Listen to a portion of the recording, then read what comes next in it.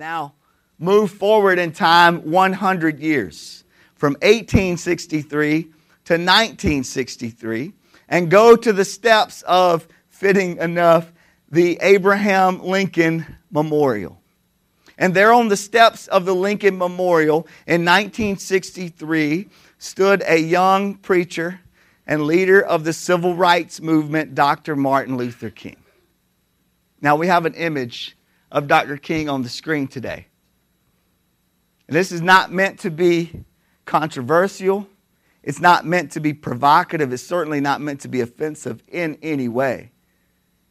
But we've just come off of celebrating earlier in the week Dr. King's holiday. And how many pictures did you see of Dr. King speaking to the masses? How many pictures did you see of him looking off into the distance with this stirring quote like next to him, right? Perfect for Pinterest, right?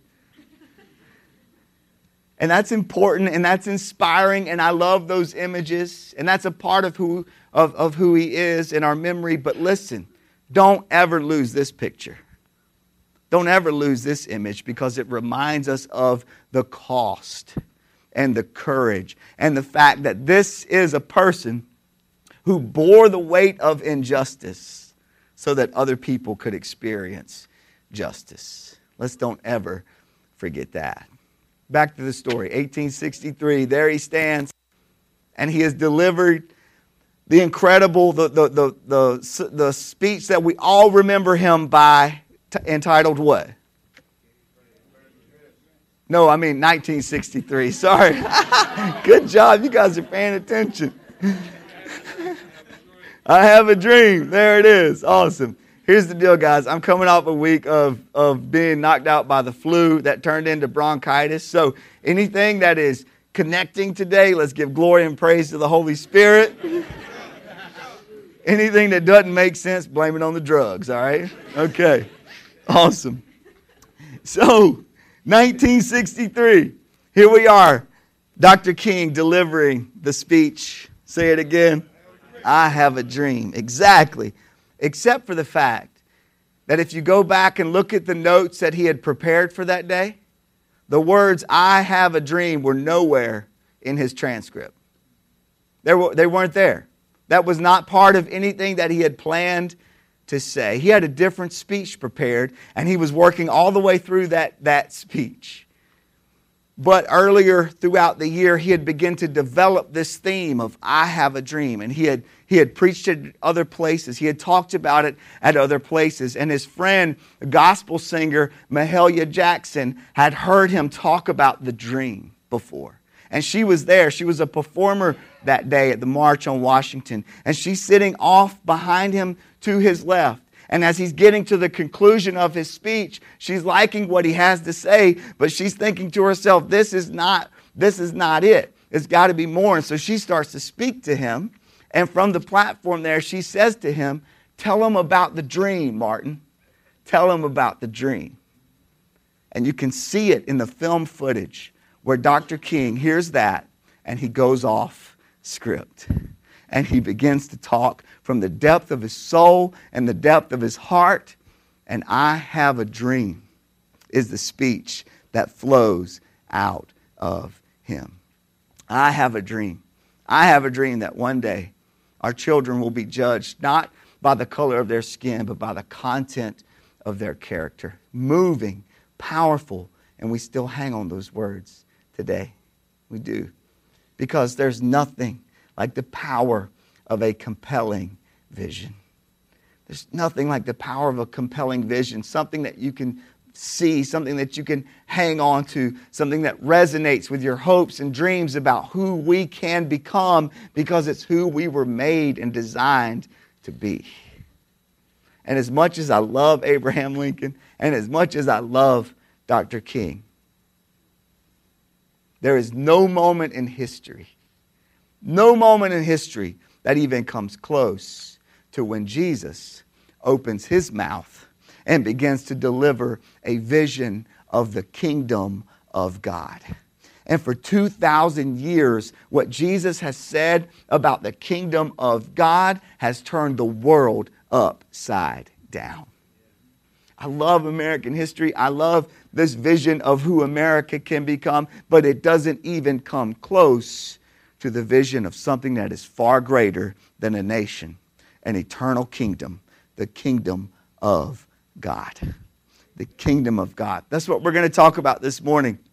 Jesus' vision of the kingdom. Now, through this series, The Heart, we've been talking about what it means to love Chapel Hill. That's our mission, right? To love Chapel Hill with the heart of Jesus. Now, most of us, as we've repeated constantly, you can repeat that. If I asked you, what's our mission? You would say, love Chapel Hill, right? Our name is our mission. But that second part is the most important part of it because it sets the course for how we do that. It designs how we love Chapel Hill, and that is with the heart of Jesus. It has to be rooted in that. It has to be rooted in that. And that is the only thing that we are trying to flow out of the heart of Jesus. As we've talked before, here's what the heart of Jesus looks like. As you study through the Gospels, you can see that Jesus is marked by this intimacy with the Father. Intimacy with the Father. He's anchored in it. His identity is in it. It goes all the way throughout the Gospels. So intimately tied in this relationship with the Father. And He calls us into that relationship with Him. Through a relationship with Him, to have this relationship with the Father, intimacy with the Father. The second piece we talked about last week is led by the Spirit. Led by the Spirit. We see that Jesus was led by the Spirit out into the wilderness. And then it says that in Luke chapter 4 there, first it says He's led out into the wilderness by the Spirit. And then it says He returns in the power of the Spirit. And you and I have to remember, if you want to live in the power of the Spirit, then you must be led by the Spirit. If you want to live in the power of the Spirit, then you must live in obedience to the Spirit, in step with the Spirit, as Paul says. That's how you'll experience the power of the Spirit within you. We see that Jesus models that for us. And now today, the third part. Jesus has a vision of the kingdom. Jesus has a vision of the kingdom. And the vision that you and I have of the kingdom doesn't matter compared to what He says. So we have to look at what Jesus says and then as a church try to model that and try to live out of that. Let's start in Mark chapter 1, verses 14 and 15. Mark chapter 1, verses 14 and 15. What it says. After John was put in prison, Jesus went into Galilee proclaiming the good news of God. The time has come, He said. The kingdom of God is at hand. Repent and believe the good news. The time has come. The kingdom of God is at hand. Repent and believe the good news. This is how Jesus begins His message about the kingdom. Now, most scholars agree that the book of Mark is the first of the Gospels to be written. Okay, you can see as you study the books of Matthew and Luke that they draw heavily on the stories of Mark. And Mark is kind of this cornerstone gospel, and about 80 to 90% of Mark actually shows up in Matthew and in Luke. And so it's believed that Mark was the earliest gospel that the Christians were circulating around, were digging into. And so Mark and Luke lean on Mark. Matthew and Luke lean on Mark as they are writing their gospels as well. Okay? So this cornerstone. It's the first of the gospels. And right here in the first chapter, right at the very beginning, the first thing we see about the ministry of Jesus is He comes declaring that the kingdom is now. Number one, the kingdom is now. The time has come, He says, to a nation of people who've been waiting for the fulfillment of the promise of God. Jesus shows up on the scene and He says, the time has come. Your waiting and your longing has been fulfilled. The kingdom of God is at hand. now. Now repent and believe the good news. Repent and believe the good news. There is a door to the kingdom. There is a door into the kingdom of God, and it is Jesus Christ. It is Jesus Christ. Now, for many of you today, you have longed for what is about to happen right now. There's been a hunger in your heart. There's been something that has been missing in your life, and you've searched for it in every corner. You've searched for it in so many ways. There's been a hunger in you. There's been something missing in you, and you've been longing for it. But Jesus is saying to you today, the kingdom of God is now. The kingdom of God is now. The door is open, and Jesus Christ is inviting you in. Jesus Christ is inviting you into a relationship with Him. What He's asking of you right now is this: repent and believe. Repent and believe. What does repent mean? I mean, that seems like a really churchy word, and you see people like with the sandwich boards, right? Repent, the end of the world is upon us, right? No. Here's the idea. Here's what's wrapped up in that word repent. It simply means to turn. To turn. That means to turn away from your life of sin and to turn towards life in Jesus Christ. It means to turn away from your old life and to turn to your new life, who is Jesus Christ. And for some of you guys, right now, the kingdom is now. The kingdom is now. Is there anybody in the room right now that is feeling that drawing, that is feeling that tugging on your heart? You feel like it's time to turn. It's time to turn and to embrace Jesus. You've tried everything else, but it's time to turn and embrace Jesus. If that's you, then I'm going to ask you to do something pretty courageous. Simply raise your hand right now. Amen. Awesome. Praise the Lord. Amen. Fantastic. God is good. God is good. Here's the deal. If that's you and you did that, then there's cards in your seats. Fill out one of those cards. Put your name on it. There's a box there that says, I want to know about following Jesus. Check that box and make sure that it gets either in the offering or to me before you leave today so that we can talk about what just happened in your life. Welcome to the kingdom. The kingdom is now. The kingdom is now. Amen. Amen. As Jesus continues with his vision of what the kingdom is like, he says this: the kingdom, first of all, is now, and you enter into the kingdom through Jesus. But he goes on and he says something more. Not only do you enter into the kingdom, but Jesus says the kingdom enters into you. So the kingdom is now, but the kingdom is here. The kingdom is here. Here's what Jesus has to say about that. In Luke chapter 17, there's this moment where the Pharisees are asking him a question. We all know the Pharisees, they're the experts in the law. They are the religious elite, and they're always asking Jesus questions, most of the time trying to trap him. But they ask him this question, and it's an honest question. It's an honest question, especially when you think about where they are coming from. They say this: once having been asked by the Pharisees when the kingdom of God would come, Jesus replied, the kingdom of God does not come with your careful observation, nor will people say, here it is or there it is, because the kingdom of God is within you, Jesus says. The kingdom of God is within you. Now, the Pharisees had been waiting for the arrival of the kingdom. They had been studying the law, the ancient prophets, the scriptures, so that they would be ready when the kingdom arrived. They believed God's promise that he would send a great leader who would establish his kingdom again. And so they were waiting and they were longing. They were studying the scriptures.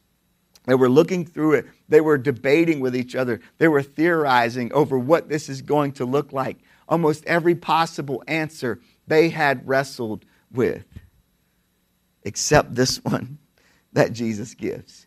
Because Jesus shows up, and they had expected a chosen one like Abraham, or a deliverer like Moses, or a king like David, but Jesus shows up.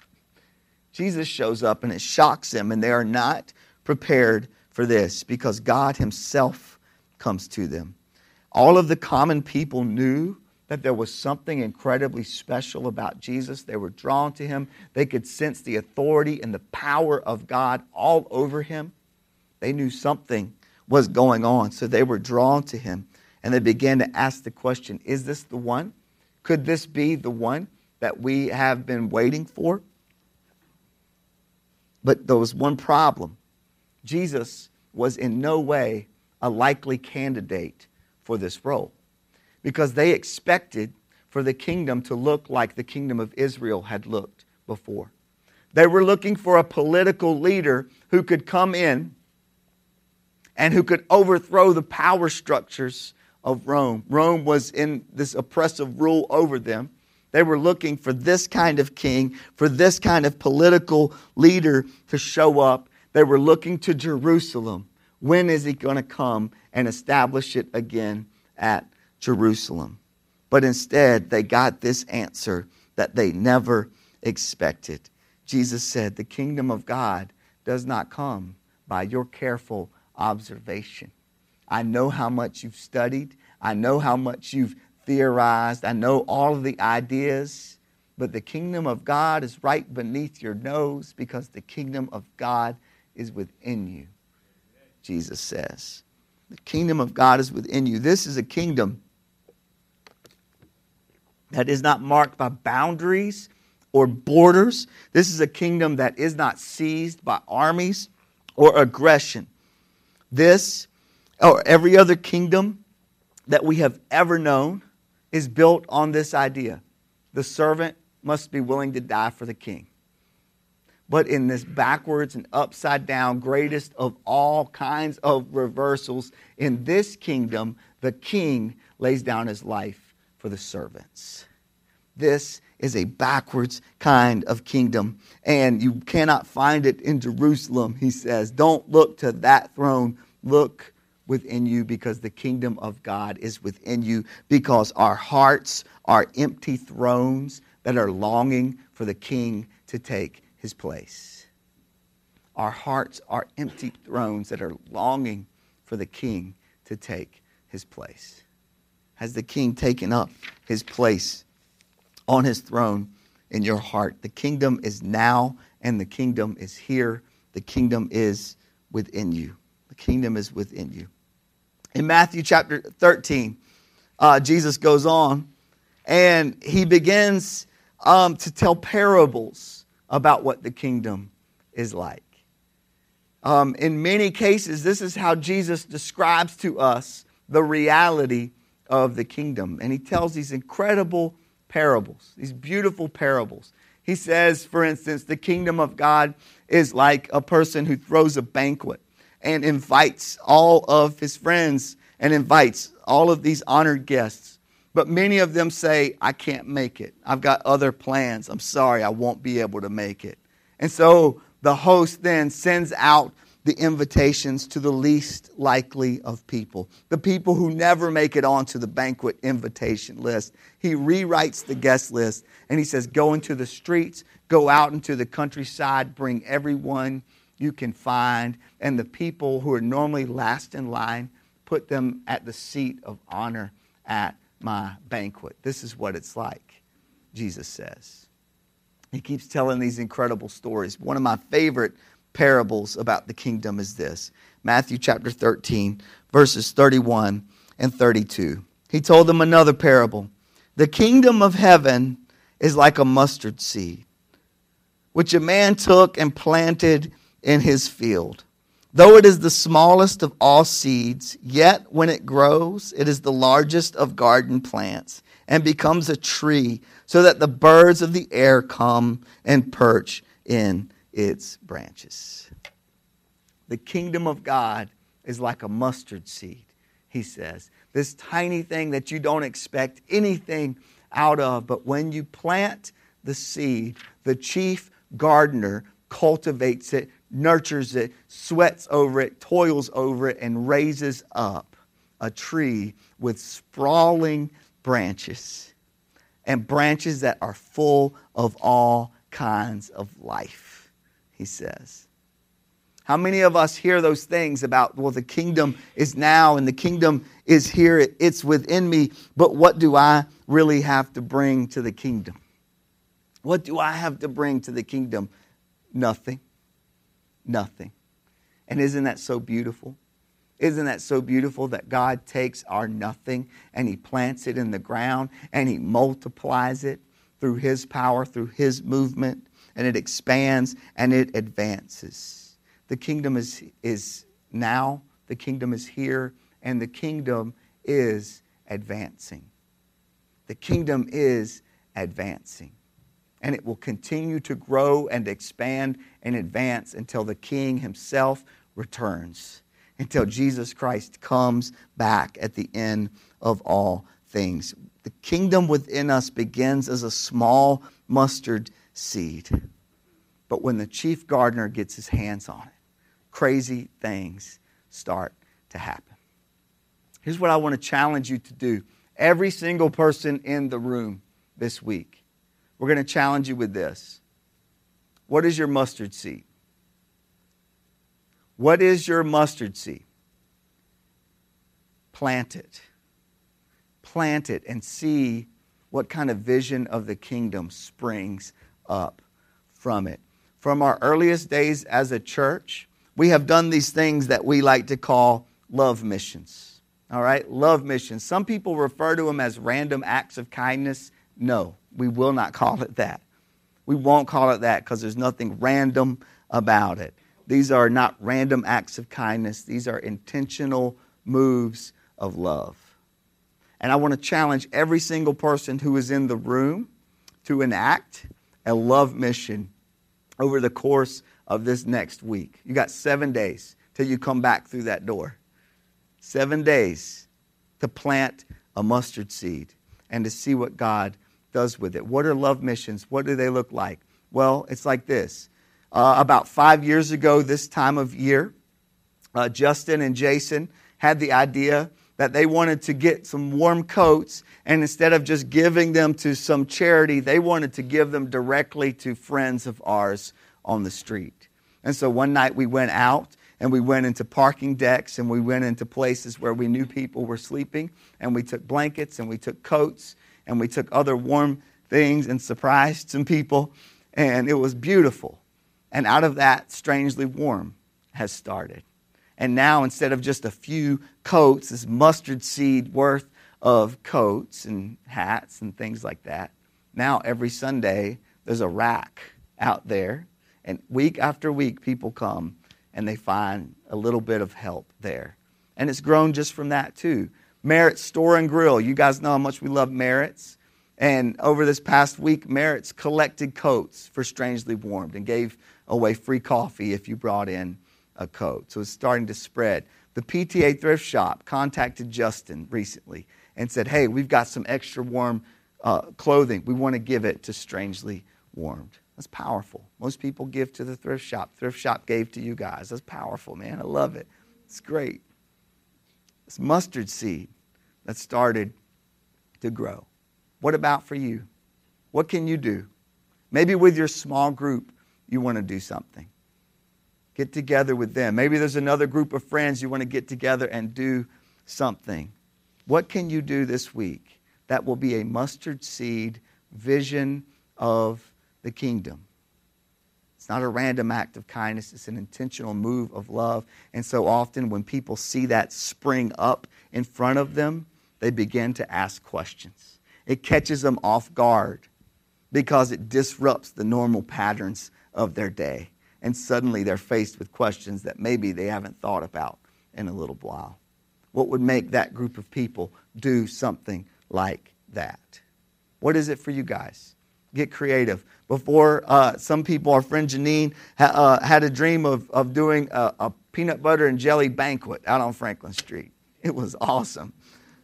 great table of peanut butter and jelly sandwiches, and people were loving it. It was fantastic. Other people have taken flowers and put them in buckets and put them around and left a message there. What about for you? I'm not talking about random acts of kindness. An intentional move of love. A surprising glimpse. A surprising look into the vision of the kingdom. What's your mustard seed? Every person in the room, I want to challenge you to do that. Now, some of you might be here for the very first time this week, okay? And so for you guys, you're not off the hook either, all right? Y'all too, all right. It's not my fault you picked this week to show up, okay? And we're glad you're here, by the way. Awesome. Join us in that. The last thing is this, and it's just final. John chapter 18, verses 36 and 37. This is the most important of all. The kingdom is now.